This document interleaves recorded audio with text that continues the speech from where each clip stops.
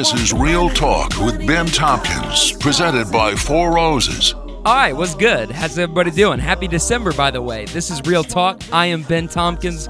We are presented by Four Roses Bourbon. I hope everybody had a really great Thanksgiving.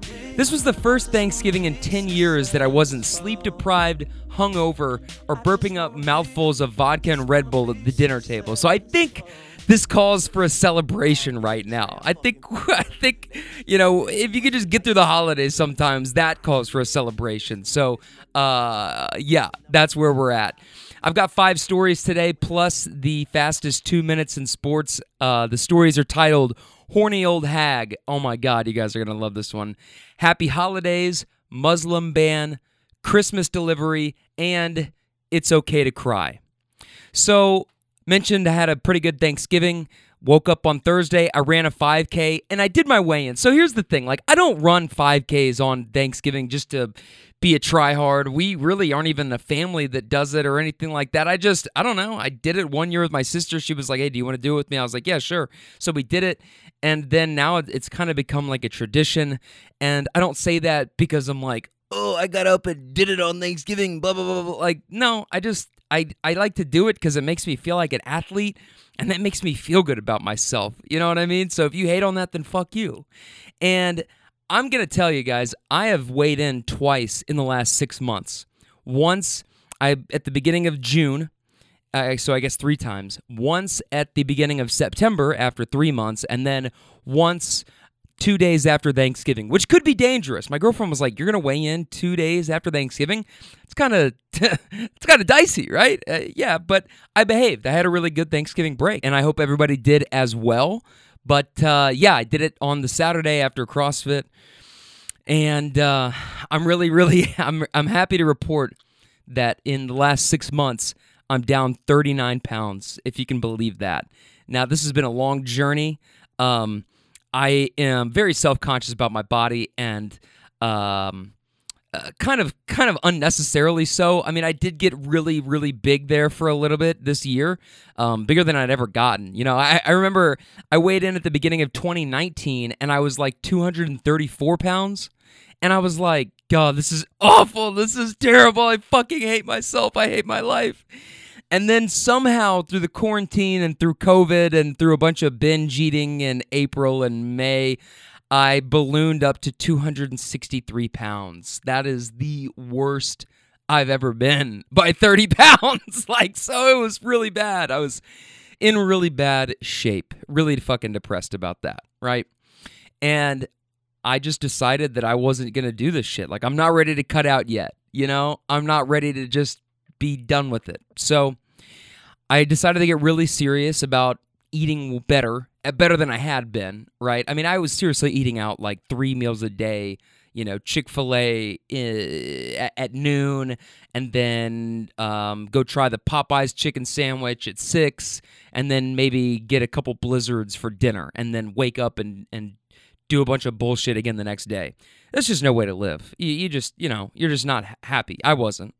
And so I decided to get really serious about getting back in the gym. I bought new clothes, ones that accommodated my body and that I didn't feel, because it's like a cycle. It's like you feel self-conscious about going to the gym because your clothes don't really fit and you don't want to feel like the fattest person there. But you know that you have to go to the gym in order to lose the weight, and you just have to fucking man up or sack up or whatever and do the work. Well, it takes a minute to get into the gym, and when you're trying to put on clothes that don't fit you anymore because you've gained a bunch of weight, well, then your confidence is really shot before you even walk in the door, because you're like, oh, I just can't feel comfortable. I can't feel, you know, and you don't even want to go. So you avoid it, and you avoid trying on your clothes, and you just fall deeper and deeper and deeper into a depression. That's where I was. That's really where I was. But over the last 6 months, like I finally, the day that I went and bought, like, this is awful, but the day that I went and bought a 2XL shirt, you know, I probably, it just fit me more comfortably than the XLs were. The XLs were a little tight, and I was a little self-conscious about the way that they fit on my stomach and my man tits at the time, you know? And I was like, I just can't do it. But the finally, like, the day that I got over that barrier and was like, this is where I am. This isn't where I have to be forever, but this is where I am. And bought a 2XL shirt, one that I could feel comfortable with and have some room to, you know, to kind of like configure the way where I think it looks good, you know what I mean? And go into the gym and do my thing and get out. That was a big day for me. That was a big day for me. And I finally had bought all these clothes, and I put it off because I was like, well, I'm just going to lose the weight. I don't want to spend money on these clothes that I'm going to literally try and not fit into a year from now, right? That doesn't make any sense. But eventually, I just couldn't get into a groove where I felt comfortable wearing anything that I own. So I was like, hey, idiot, you have to buy this shit. So I did, and that was in late May, early June. I started going to the gym regularly and tapping back into these parts of me that I haven't felt in a long time, being extremely motivated for something. Sometimes in life you get really comfortable. You get really comfortable, and then you forget what it's like to suffer, and you forget what it's like to starve and really have to fucking work for something. And I think that's probably where I was for a while. And over the quarantine and over COVID and just over the last 2 years of my life, really, you know, I would do these things where I would say, okay, I'm better now. You know, I'm fixed. My depression's gone. And then it might last for a couple weeks. Sometimes it lasted for a couple months. But then eventually I find myself back feeling like, what the fuck? What's going on? Like, why am I here again? And it's been this roller coaster. But and I'm still going through, you know, mood swings and everything like that. One hit me right after Thanksgiving. You know, I was doing great Thanksgiving week, and then for some reason, I mean, it took me really long to get this one done, and I almost didn't want to do it because I'm like, God, I'm just really not feeling it. But I know that I'll feel better about doing this and being real about this shit a week from now when I look back on it, and I'm kind of have come back up, you know what I mean? And then I'll be like, all right, fine, I'm good. I'm glad I did that despite, you know, and pushed on. But that's where I was. That's really where I was. That's where I am right now. Kind of in a weird funk. Kind of like fighting off some depression vibes. But that's where I really was. And 6 months ago, I just said enough. Enough is enough. This is no way to fucking live. Like, if I'm going to do this, I might as well just not be here because I'm not happy. I'm not enjoying anything. I fucking don't want to go outside and do anything with people. I don't want to see anybody because I don't want anybody to see me and how, like, you know. And that's the thing. Like, it's this really big thing to you when you're in it.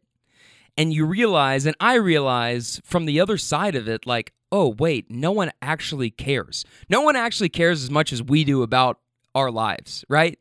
And that can sometimes be a therapeutic thing to remember because I know when I've seen my friends and if they've picked up weight, you know, sure, you might say something like, man, she really got big, or man, he kind of ballooned up, didn't he?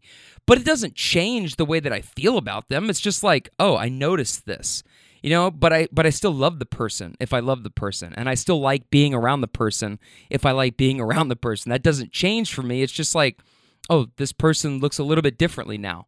But to me, I can't enjoy life when I'm like that. I mean, so it's just it's not healthy, right? But I can healthily report that over the Thanksgiving break, this was like my 6-month mark, and I've just been really consistent about. I mean, basically, I've been eating the same thing for lunch for the last 6 months: 6 slices of Canadian bacon, tearing 2 pieces of cheese in half, and eating a piece and a half of cheddar cheese, like cutting it into little like strips so that I can have a strip per piece of Canadian bacon with some pretzels and some yellow mustard, and that's like 450 calories right there. And I do that on a fasted stomach, so after I've already worked out in the morning, and then come home and eat at noon, and then, you know, have an eating window of about, you know, 8 to 10 p.m. I'm not too stringent on the intermittent fasting thing. It really all comes down to a calorie deficit. So starting off my day without breakfast and eating 450 calories for lunch, that kind of leaves a lot of calories to be consumed later on should I eat a panini that's 1,000 calories or something like that. And that's still underneath like my daily caloric goal that I need to achieve a deficit. And so then I'll continue to lose weight. I mean, it's just math. It's just math. I mean, and that's what I've been doing. And it's been working, and I've started to run more. Obviously running a 5K, that's something that I haven't done in a couple years healthily and like really feel good the week after and during and everything. And my body feels really good right now. My body feels really healthy, and I'm really thankful for that. I think that's probably the most important thing that I'm thankful for this year is my body being where it is. And, I was 263 pounds on June 1st. And the picture that I have, I posted it on Facebook. It says 259 pounds. That was May 22nd. And I was 259, I think, 0.6. Well, and you're going, but you say you're 263 pounds. Yeah, the reason I point that out is because May 22nd, I still have a full week in May of binge eating 3 junk meals a day. I'm talking Dunkin' Donuts. I'm talking Chick-fil-A, McDonald's, Dairy Queen Blizzards, Buffalo Wild Wings, Five Guys.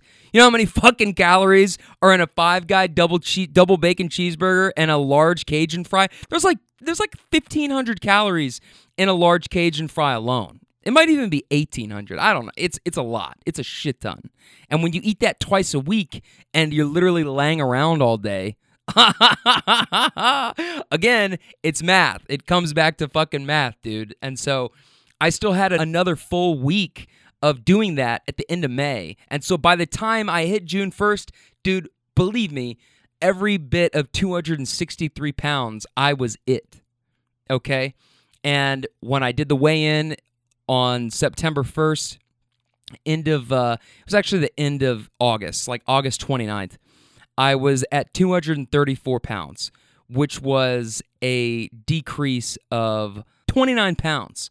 29 pounds in 3 months. And I said, all right, well, that's great, but I'm not done. I'm still 234 pounds on September 1st. And I'm like, I still can't fit into the clothes that I want to fit into. I'm still not happy when I look in the mirror. This is great. Last 3 months, that's awesome progress, but now stay consistent. Don't just get too high because you just lost 29 pounds, and that's really fucking good. Like, that is really good, but keep going. Don't stop. Keep going with it. And so over the last 3 months and over the next 3 months, from September 1st to November 29th, 28th, I stayed consistent. I stayed in the gym, and I kept working at it, and I've been running more. I am still eating mainly the same thing, and over the last 3 months, I've dropped another 10 pounds, and I weighed in at 224 pounds 2 days after Thanksgiving, which is a pretty great accomplishment. And I felt really good about it because honestly, it's close to my 2-year best. At some point during 2018 or 19, I was somewhere around like 217 pounds, and that was really good. And I felt good. But I'm not stopping until I get to somewhere around probably 200, 205. The best that I ever got. Now, I was working in the chains out in California, so I was walking literally all day long, moving a bunch of these 45-pound alcohol cases, playing football on the weekends, running half marathons, and I was at like the lowest that I ever saw on the scale was 173, which I don't think I have any business being around that weight, but I mean, I was normally around like 180. I think I was super dehydrated and might have had rhabdo the day that I weighed in at 173, which felt good, but also, what are you doing to your body, dude? So I was around like 180, and I think normally I should probably be, because I'm like more of a muscular, stocky dude. So I think somewhere between 190 and 205 is my sweet spot. That's what I'm gonna try to accomplish here. That's what I'm going to accomplish. Not fuck trying. I'm going to do that. It's just gonna take me some time. And right now I'm somewhere around 225. In another 3 months, I hope to be around 215, and even under that. I'm shooting for. That's the goal, 215, and I'm gonna do it. I'm gonna fucking do it. If for nothing else, but just for my own sense of happiness, because that's what's important. That's everything to me. And it's fucked up. I can't be happy unless I look a certain way, but it is what it is. So I'm not gonna live any other way but being happy. And if that means really having to bust my ass for 9 months or 12 months, then it was all worth it. And then knowing I never want to go back. No matter how bad it gets, no matter how bad the depression gets, I never want to do what I did in May and April of this year, just eating it all down. That's just no way to live at all. So, yeah, man, down 39 pounds in 6 months. That's pretty fucking awesome. That's pretty amazing. And I was also really happy because this was also a Thanksgiving break that I didn't go do any binges. Like, I didn't have any binge drinking episodes, which was really nice because it helped that the bars were closed here. That really helped make it a little bit easier. I still could have binged at home, but I chose not to, and I wasn't even trying to do that, and I wasn't surrounded by people who were trying to do that either, which was really nice.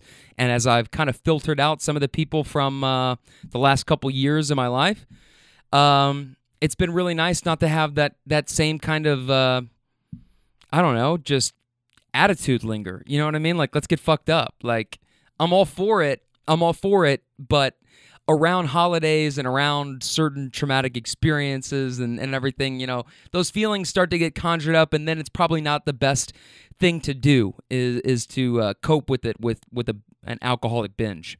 And I just avoided that. I just didn't do it. I drank a little bit over the break, but nothing like the last 10 years. That's what I'm saying. Like, the last 10 years, has been like, go out, I guess not the last 10 years because I'm only 28 and I would have been 21, 3 years after 18. So like the last 7 years, right? 7 or 8 years, has always been come home or I'm home and do something. Thanksgiving, like the Wednesday before Thanksgiving, always the fattest night at the bars. That was the infamous tin roof thing that went down like however many years ago. My junior year in college, so 2013 or 14, somewhere in there. That's when that happened. Like, and I was just totally carried away with that, and that was a fucking awful experience for myself personally. And so, this was like I felt really good. I mean, I really feel healthy, and I felt really good. Like just basically dominating Thanksgiving and like dominating these feelings of like neglect and abandonment and self-loathing, and like those weren't really there this year. And I'm really fucking thankful for that. I'm really thankful for that. I'm thankful for all the riders that I got to connect with over the break. I drove the Wednesday before Thanksgiving, tried to drive on Black Friday, but it was just so dead.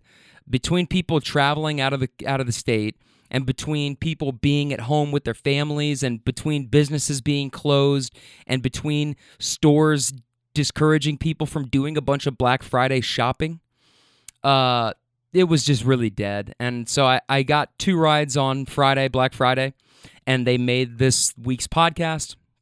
I really connected with some good people, and I really helped some people out, and I feel really good about that. So just overall, and this is like, this is like the effect that we have on people that we fail to realize is like one little thing that we say to somebody can mean so much. And after I had just gotten done running my 5K on Thanksgiving morning, I take like the yoga mat and I go out, and I had run it at my house since all the gyms were closed and everything, and I run it outside, and it felt really good on Thanksgiving Day. So, it wasn't too cold. And I'm just kind of stretching and drinking some water and just kind of like loosening up afterwards.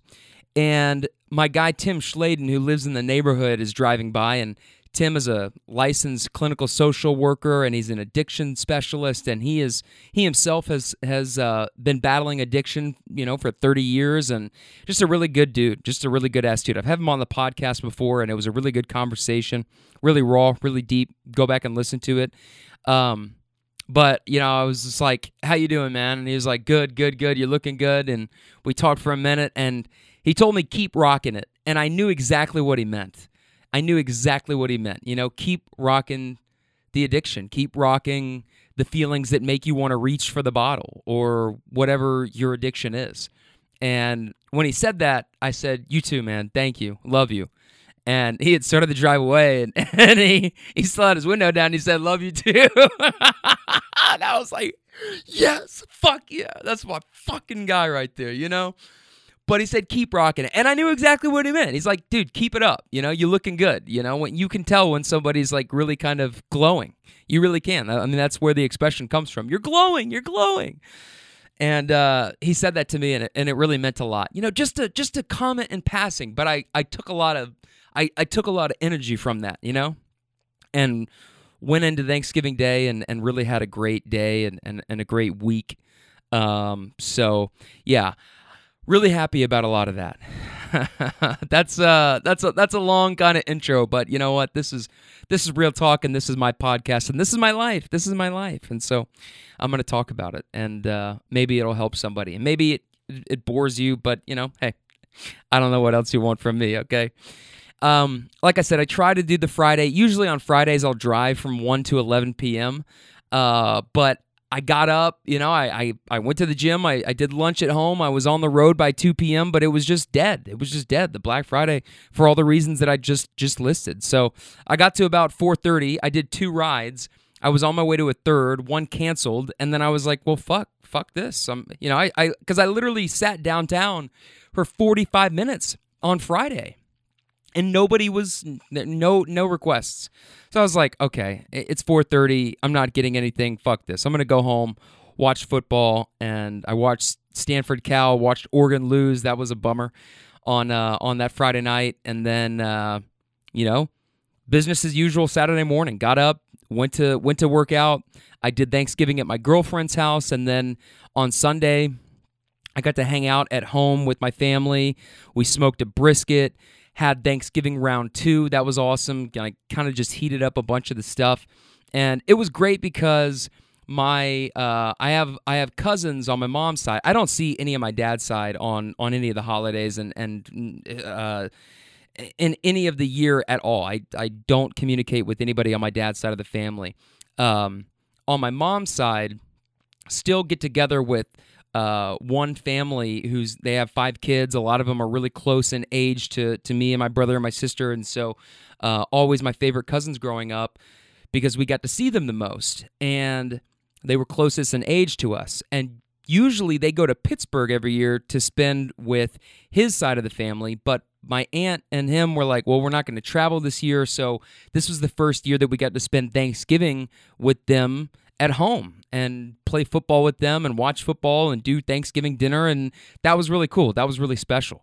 My mom has 2 other sisters, and one of them is married to a pastor, and they've lived in all kinds of obscure places in Kentucky: Paintsville, Pineville, Pikeville, Moorhead, Richmond. And she's an academic. She's a professor, and so she's been able to work at all these different universities in these, tiny little places. And my uncle Bruce is a pastor, and so they have 2 kids that are really old, like even older than me, and then they have 2 kids that are really young. And we just, I don't know, man. I mean, sometimes you just connect better with other cousins, and it doesn't mean you love the other cousins less. It just means you have more in common with the other ones. I can't. As much as my uncle tried to relate to me and took me on this trip when my parents got divorced and had me down and, took me on a hike and kind of talked to me man to man, and I fucking love my Uncle Bruce for that. But it's just hard for me to connect with a really religious, kind of silent pastor person. That's just I don't know, man. It was just kind of hard to do.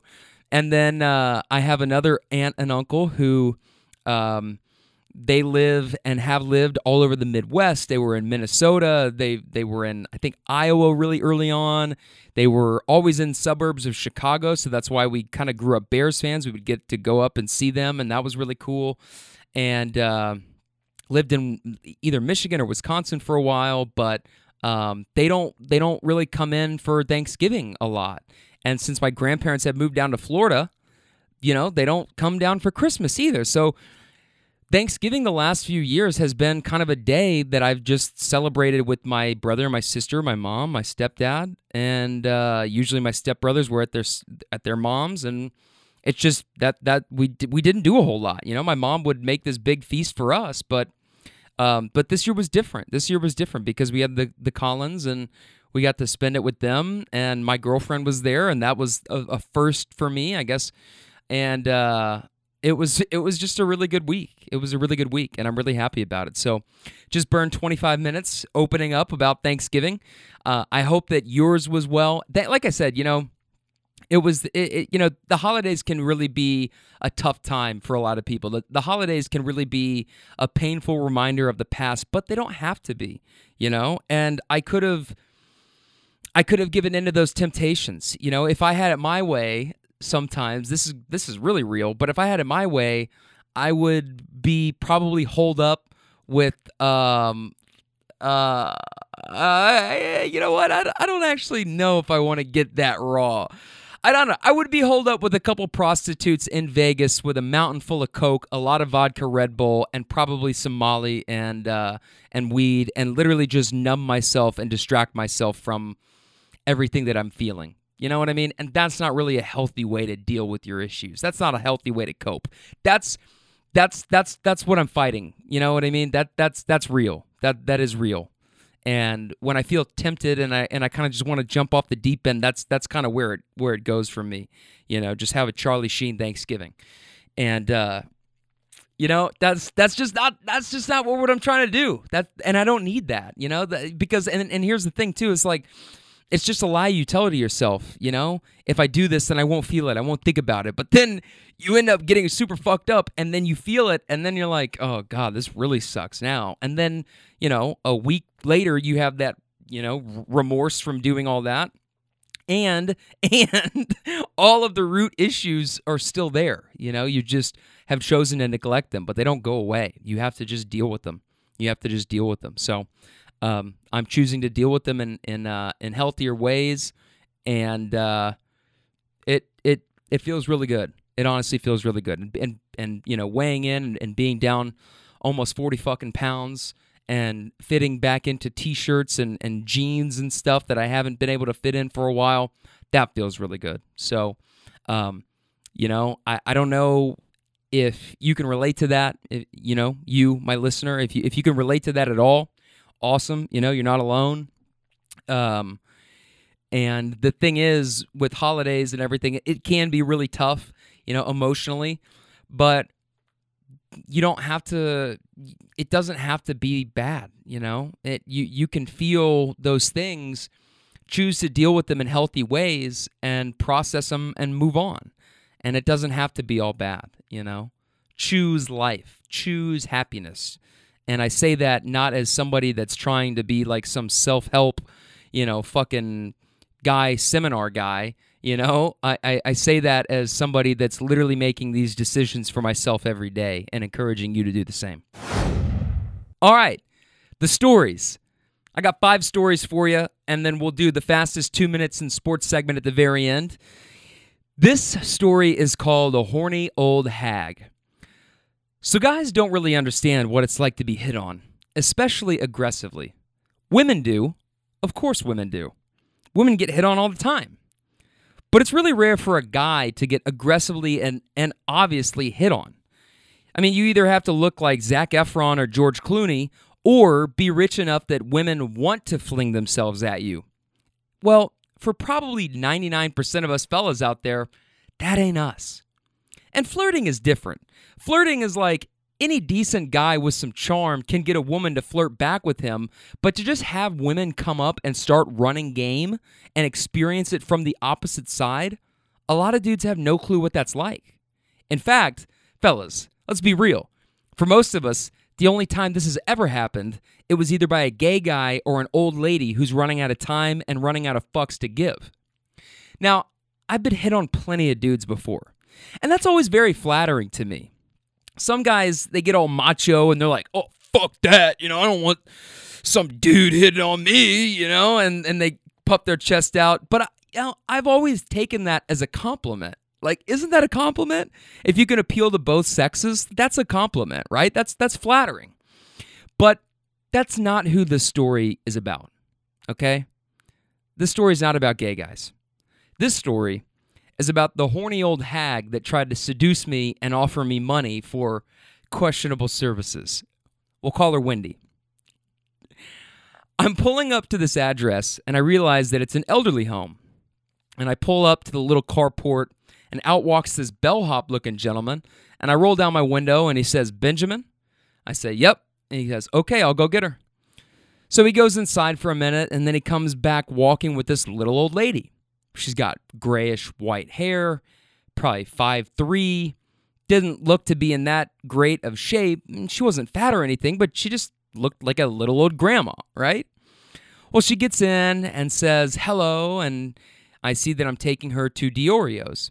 And on our way there, we're just chatting about this and that, the masks everybody has to wear, if they had any outbreaks in the retirement community that she lived in, all that kind of stuff. And then I ask her, do you have any family, like kids and stuff?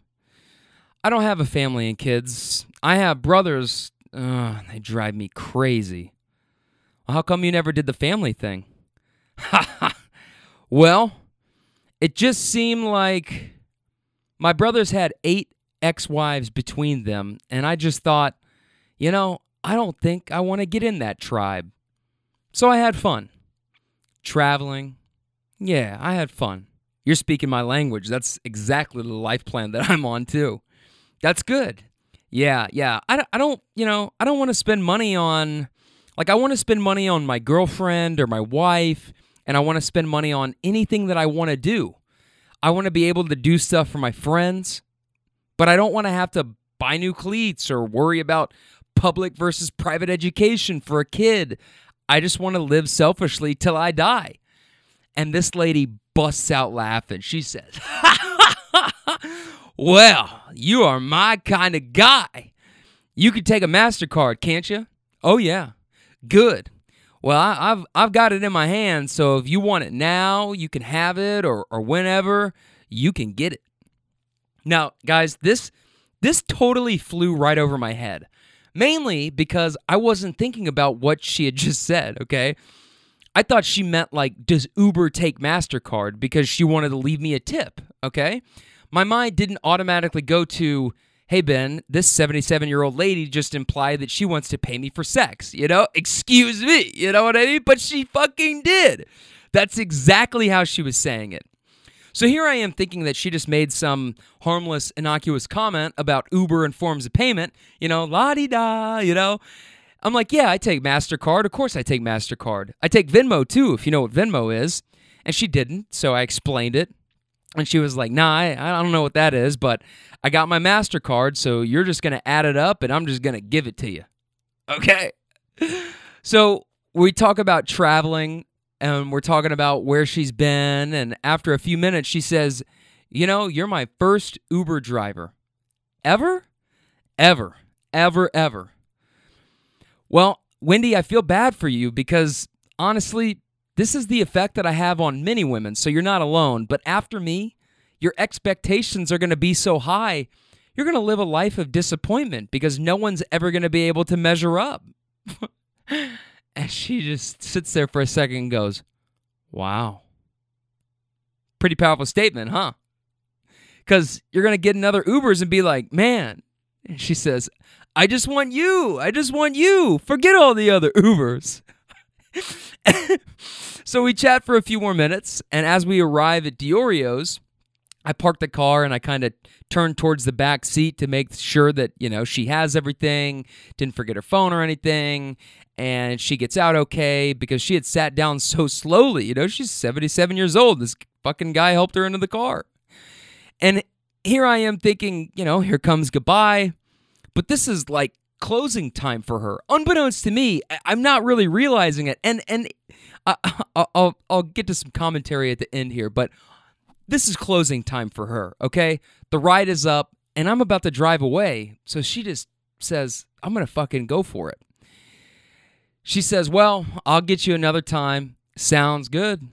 And then you'll tell me where you want to go, and we'll just have a grand time. I said, all right, hey, just give me some vodka Red Bull. I'm good all night.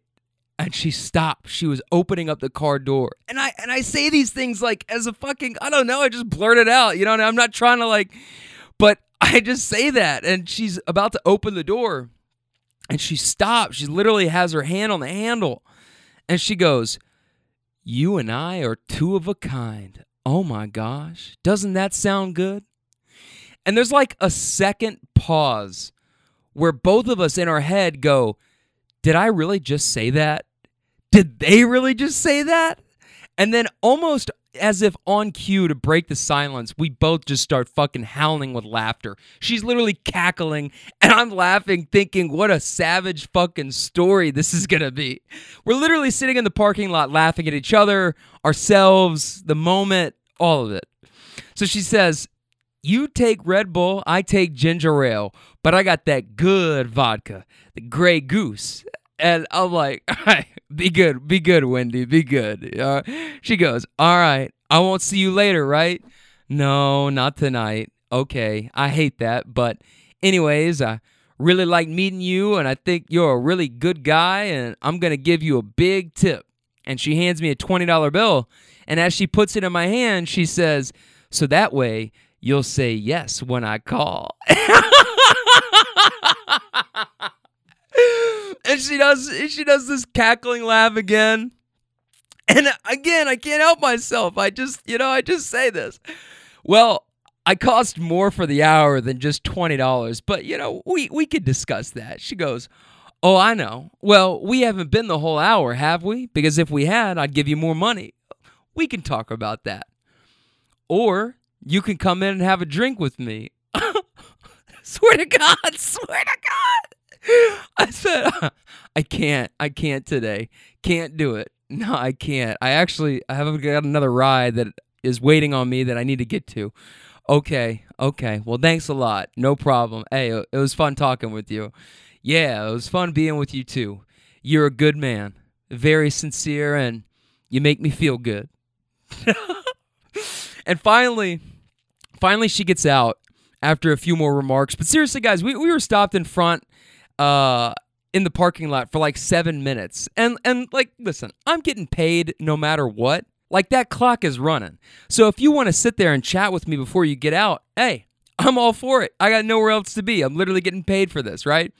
But she was legitimately stalling and thinking of things she could ask me so that she could buy herself more time and keep trying to close me. Oh, what kind of car is this? Stuff like that. And look, maybe that was partly my fault. Like, looking back on it, in retrospect, I guess I could see how that might appear to somebody as though I was kind of leading her on. But to be fair, as if this story right here isn't a resounding endorsement of the statement that I'm about to fucking make, I'm like that with everybody. Literally everybody. Guys, girls, old, young, it doesn't matter. I'm a flirt. I tease, I joke around, I like to play, right? And sometimes I just say things to see what people's reactions are going to be. Even guys, like I don't know, it's just funny to me, right? And sometimes I fail to realize, though, that some people, like Wendy, take this gentle and meaningless teasing as a legitimate reciprocation of the vibes they're throwing at me. So to me, I'm just saying the shit I would normally say, but to her, she's thinking, all right, girls, we got ourselves a youngin'. Hey, either way, it got me a $20 tip. So I guess I knew what I was doing all along. Happy holidays. We'll call this writer Thomas. Thomas is actually a writer that I've had before. He's a single guy, family from South America, and I gave Thomas a ride the Wednesday before Thanksgiving. So I said, hey, happy early Thanksgiving. Thank you, you too. A little different this year, right? Oh, very different. But you know what? that's okay because I hate half my family anyways, so I don't want to see them anyways, you know? He goes, there you go, that's right. You know, he's South American, so I'm trying to do the accent, but, you know, it's not going to be that good, but bear with me. I said, do you have any plans for Thanksgiving? Well, I got to work. And this guy I know invited me to his house, but, I don't know, I don't want to impose. I said, when you live alone, every holiday is just another day. You know what I mean? Yeah. And I travel a lot too, so you know what I mean? Yeah. Especially birthdays. Like they just kind of mean something different when you get older and you're single and you're out on your own. And it's just like, you know, you might treat yourself to it, but it's like, you know, it's like, what is this? Yeah, I mean, my job, it takes me a lot out of me, but it pays me well. So as long as I have money to do what I want, that's all I need. That's the reason I don't have kids, man. Yeah, and I don't have any either, and I'm 40, and I don't want it, you know. Some people they're made for kids, you know. Some people they're family man, this and that, but me, I don't want it, and I can do whatever, you know. Hey, you can get a wife or a girlfriend. The only problem is some women they want to have a kid, and then they get in their 30s, and then it's their time, and if you don't mind, then you know go a different way. It happened to me once, years ago, and I really liked her, but she wanted a family, and we were just on different paths. And, you know, it's kind of funny because she got what she wanted, but she divorced now. She wanted kids, and then she got divorced, and I saw her last summer, and she's not really doing well. You know, she didn't want to talk to me because I would have asked how she's doing. And I said, well, it sounds like she got the full experience, didn't she? He said, yeah, man, yeah. She did it all. And honestly, dude, that's why, like my parents got divorced, and I went through a really ugly divorce, and that really shaped my life experience. So now, like, I'm thankful for growing up the way that I did, because I'm like, I know what I don't want. Like, I don't want any of that. Like, miss me with all of that bullshit. He said, yeah, man, same happened to me. You know, thank you. You know, I saw them fighting too much, man. It was kind of ugly, and then my mom, she became this, like, nervous wreck, so I don't want to deal with nothing like this. And the rest of the ride, you know, that was pretty much it, the exchange, right? The rest of the ride, we just talked, and we just talked as like two dudes that felt understood by each other.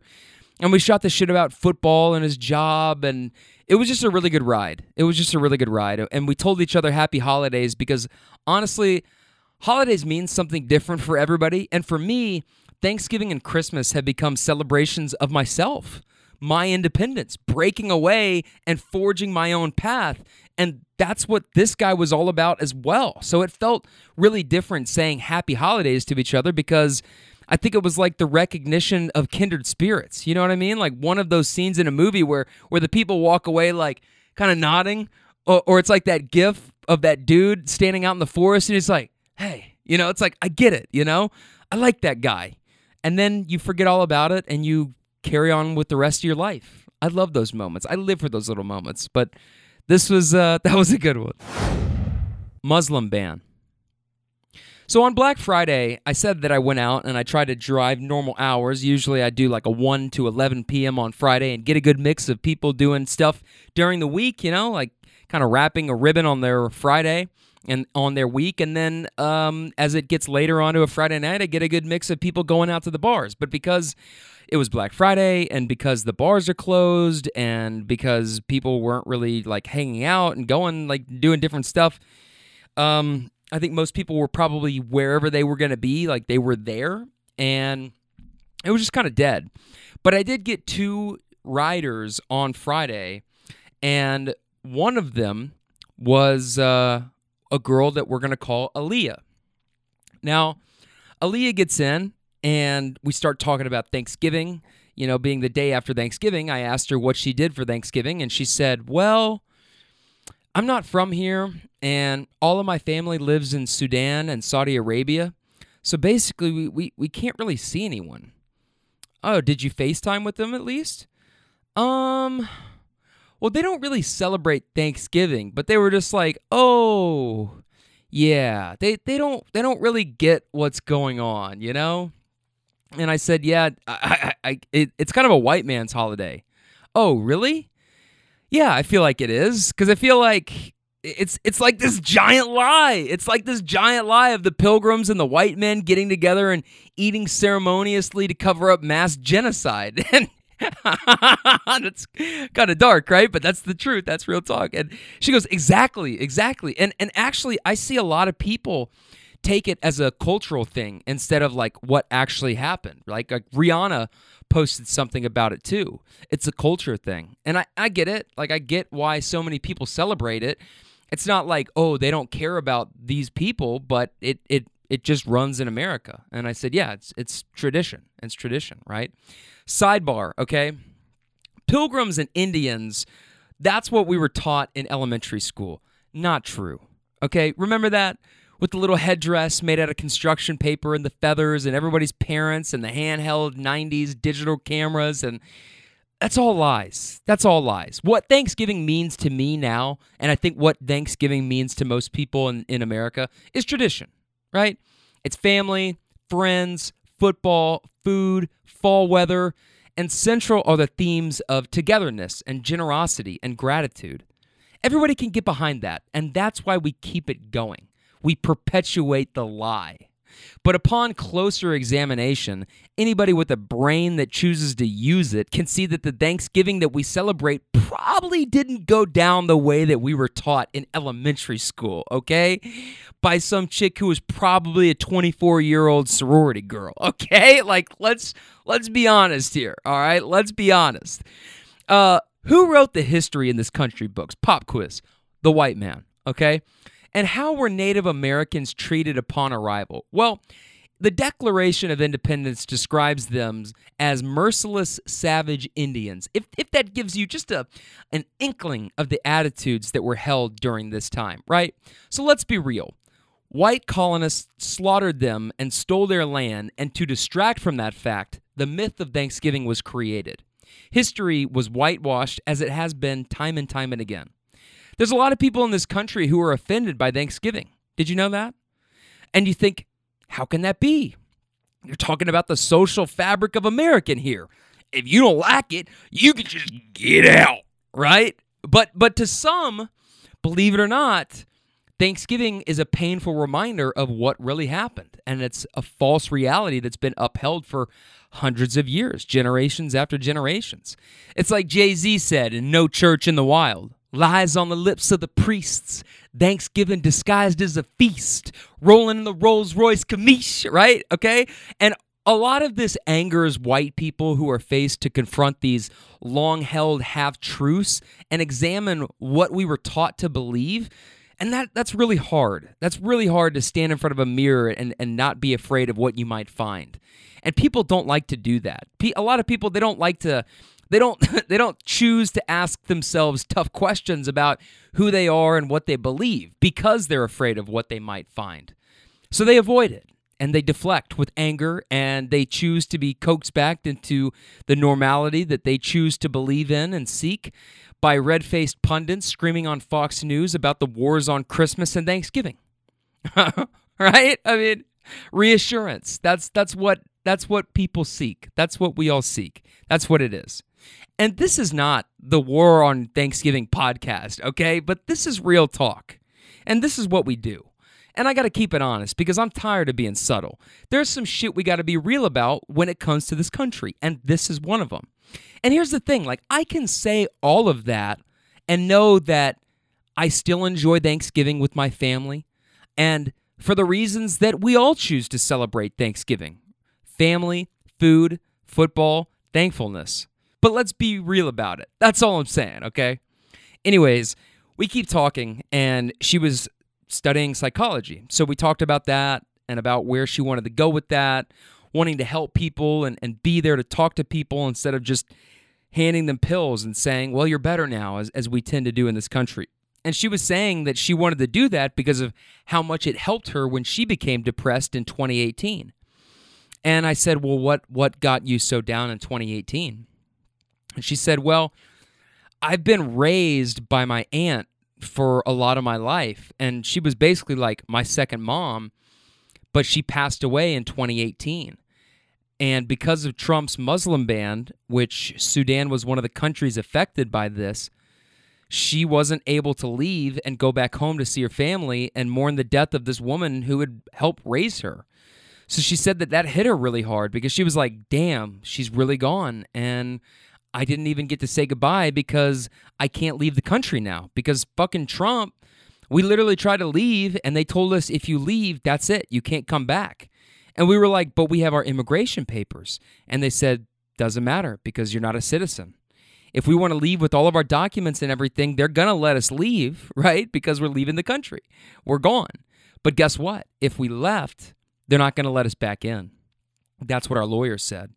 He said, I can give you the paper that says this is an emergency and you have to leave, but I can tell you guys right now, you're not coming back. I'm telling you, you're not getting back in. So me and my family had to make a really hard decision to just stay without even getting to say goodbye to her.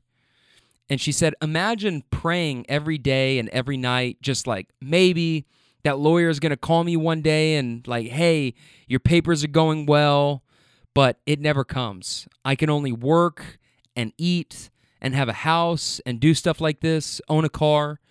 It's like I have my Social Security, but at the same time, Trump made the Social Security something where you literally just can live, right? But when Obama was there, you could get your Social Security, eventually your green card, and then eventually your citizenship in 3 years.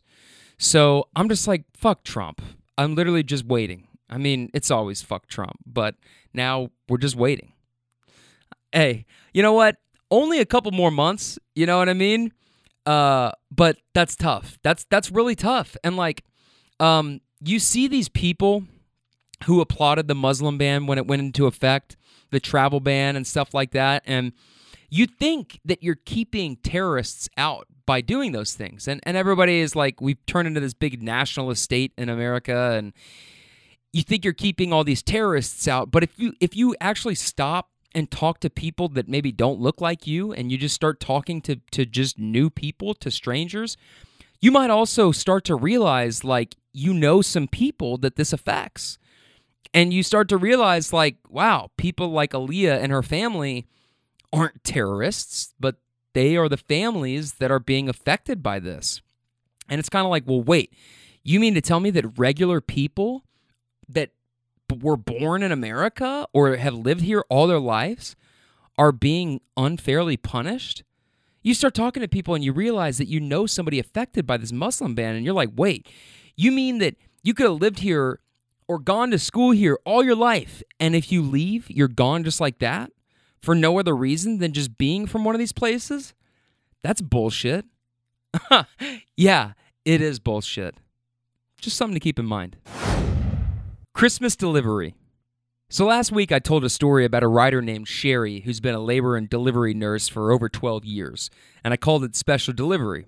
And it was a really interesting story about her making this impromptu stop at a Walgreens to buy some supplies and delivering her daughter-in-law's baby in the backseat of her car. And that was a really great story, but that wasn't the only story that Sherry shared with me. At some point during our conversation, I also asked her, what's the hardest day that you've ever had as a nurse? Do you have one? She thought for a second and she said, yeah, actually, I do. I was a labor and delivery nurse for most of my career, and my kids are grown and in their 30s, and one year on Christmas Eve, I noticed on the patient list that it was a friend of my son's that was scheduled to deliver her baby on Christmas Eve via C-section. And it was a baby that was not supposed to live. And so because I knew this person, I volunteered to take her as a patient and deliver a baby that I knew was going to die on Christmas Eve. Oh, wow. That's heavy. And it was heavy. And it was beautiful. And it actually did live for almost 3 days, but he died. But yeah, to be able to be with somebody during that, trying to think, this is why you do what you do. I said, did they know that the baby wasn't supposed to make it? They did. They knew that there was a massive chance that it wouldn't. It had a genetic abnormality, and we tried to get them to abort it because we told them very seldomly do they live for even up to a year at most up to a year. And so she actually chose to deliver via C-section early so that her baby could be alive and they could hold it. Ooh, I said, what did you tell that mother? And she said, It was such a blur because, I had her for several hours, so we had lots of conversations. But I think just to support her with bonding and all of those things, instead of like normally when you see things on the monitors, you would intervene, but in that situation, we didn't because the outcome was not going to be great anyways, so why interrupt? But they were deeply religious, and they had like 40 people in the waiting room praying for that family the entire time during the procedure. And they were just a really good example of a rock-solid marriage and rock-solid faith. And they had a little girl a year later, healthy as could be, and a little boy 2 years later. So she has two, and they live in Texas now. But I think about her every single Christmas Eve, and I think about her and that baby's birthday. What did you know first? That you knew them, or that this was a baby that had a low chance of being successfully delivered, and then realized that you knew them? I knew that I knew them because when I saw them on the schedule, and then, I knew that I knew them, and then I saw their story. And that's why I actually volunteered to do it, because in a situation like that, if you've got a familiar face or somebody that you're at least more comfortable around, I'm probably not the nurse that's best at that kind of thing, but I was the best for her. I would have much rather had a happy Christmas Eve, but that's where I needed to be. And I said, you know what? I think you're right. I think that is where you needed to be, And sometimes we have these things that come up in life where it's just like you're at the right place at the right time, and you're like that goes so far for them. And I guarantee they, I know that they were so appreciative to have you and feel like they knew somebody, where it wasn't like it was a stranger doing it and they were alone in it. Like you were there for them and you were with them, and that's exactly where you needed to be. That happened for a reason, for sure. And it was I believe in those moments. I really do. I truly do. Sometimes you can't explain it, but sometimes life has a funny way of connecting the dots like that. It's okay to cry. We'll call this writer Sophia.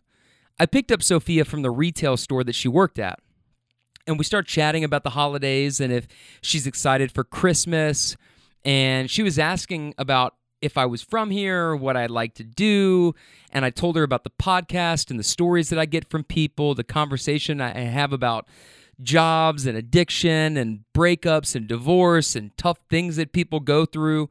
And she's like, wow, well, I'll have to think of a story for you then. So then I said, now, are you a student?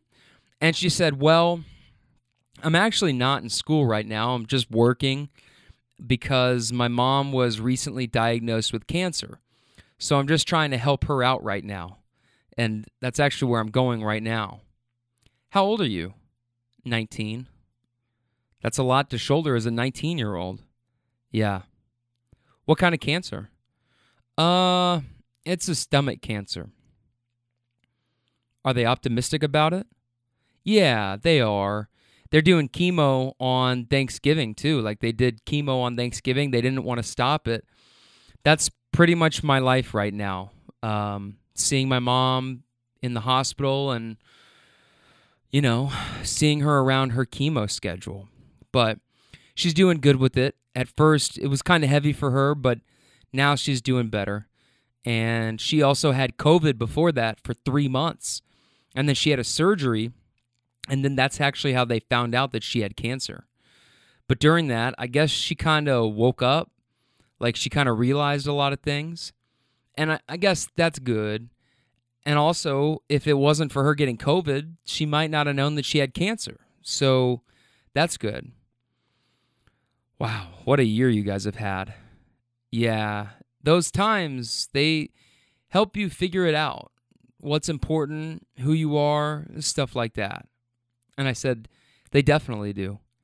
And you have a big part to play in that, because at 19 years old, you got to be very strong for her. And that makes you grow up really fast, because now you're taking on an even more important role in your family, because your mom's looking at you for support and for strength. And you got to step up and be strong for her. And I get kind of emotional saying that just like I just did, like and she goes, "Yep." And I said, that can be kind of tough, but it's like they say, tough times don't last, but tough people do. And she says, "Yep."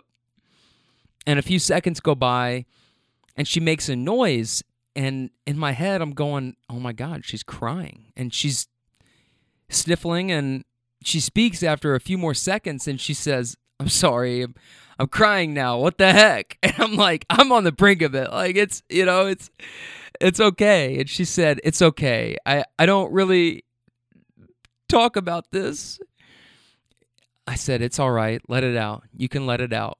And she's just sniffling, and she's crying, like full-blown crying. And now at this point, like I'm crying in the front seat, and she said, and I keep crying because she says, because I have a younger sister. I have two, but my younger sister, she's in school and stuff, and she's trying to do school, and she doesn't have a lot of help. And I don't know. I'm just like, I don't know. I just like worry about everybody. And I'm pretty optimistic too, though. I don't know. I feel like it'll be fine. Is she a single mom? Yeah. This is actually my aunt's house we're going to. We had an apartment, but she hasn't been working, so she couldn't pay for it. Which is honestly probably better because she was pretty lonely at home, and now she at least has my aunt. Well, that's good. That's good. That's good. Are you the oldest sister? Yeah. So I've been trying to help out, but it's just really hard right now.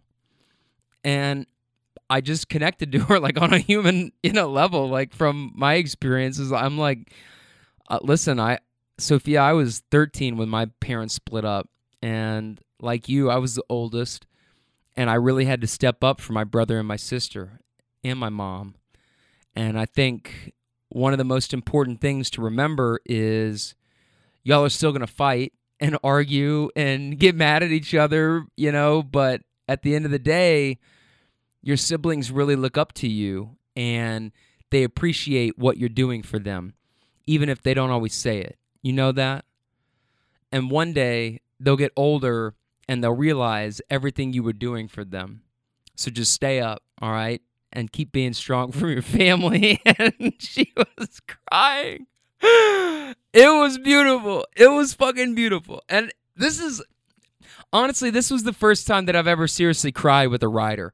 Like, I get emotional, and I kind of get choked up when I'm talking about something really deep with somebody, or I really feel like I'm speaking from a personal place, but I'm giving advice, And when it's in the moment, it's so real, and it's raw, and it's emotional, and I can still I can recover pretty quickly from that. But something about this girl, man, she really hit me right in the feels. And the fact that she just totally felt comfortable opening up and sharing that with me, and we were just having this moment, it was hard not to feel it too, right?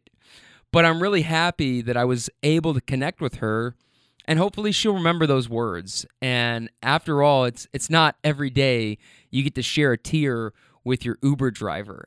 And before she got out, she was like, "Wow, now I see what you mean. Now I see why you have a show, And I was like, "Yeah, that's kind of it, It's and like that's like I'll tell people, and they'll be like, "Well, I don't really have a story," but then I'll start asking them questions, and then I find a story. Everybody has a story, Everybody has a story, and then I get done with it, and I basically workshop them, and they're like, "Damn, oh wow, you just did it! Like, wow, now I see what I see now." But yeah, not every day that you get to open up and share a tear with your Uber driver, but that's what I'm here for.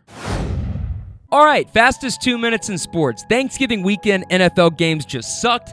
Honestly, best game of the weekend was Tampa and Kansas City. We got robbed. We kind of got fucked on the Thanksgiving football thing. Steelers and Ravens was supposed to be the Thanksgiving night game and best of the week, but to be honest, don't know how Lamar was going to play. It actually just started. I'm taping this. It's 3:43 on a Wednesday.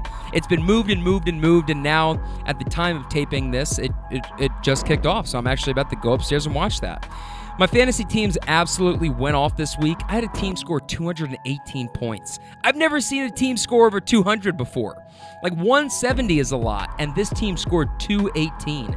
I had Tyreek Hill, he had 58, Derrick Henry 39, Ridley, Gronkowski, Robbie Anderson, Justin Herbert, all with 16 or better. Washington's defense against the Cowboys, easiest stream of all time. They got me 17 points, and I streamed Younghoe Koo, or as I like to call him, Young Ho. And against the Raiders, he had 21 points. And so, plus a measly little 14 from Chris Carson Monday night, 218. Beautiful.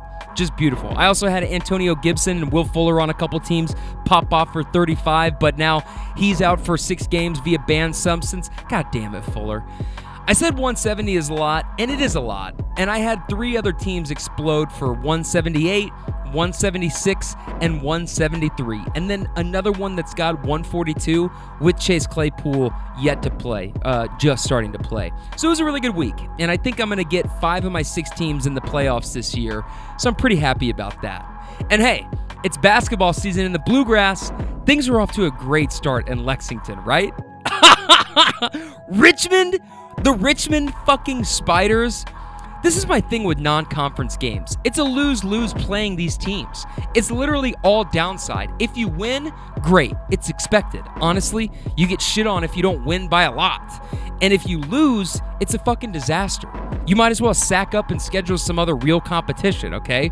And then another L to Kansas last night. That's respectable at least, but talk about a bad 3-point shooting team. Good God. Length is great, but if you shoot like that, gonna be a long season. And then U of L, I haven't even watched them yet. They've been playing a bunch of scrubs, and I could honestly care less about a lot of these basketball games. And honestly, that's probably why my sports show tapered off so much after football season, you know what I mean? But hey, somebody else's problem. I'm just glad I don't have to fake it anymore. Guys, I'm back next week. Please subscribe, rate, and review to this podcast. Apple Podcasts, Spotify. I'm on Twitter and Instagram at BennyTomp18. Real Talk WBennyT is the Facebook page. And next week, next Wednesday, Uber Stories Part 19. I'll see you then. Be well, my friends. I am Ben Tompkins. That is Real Talk.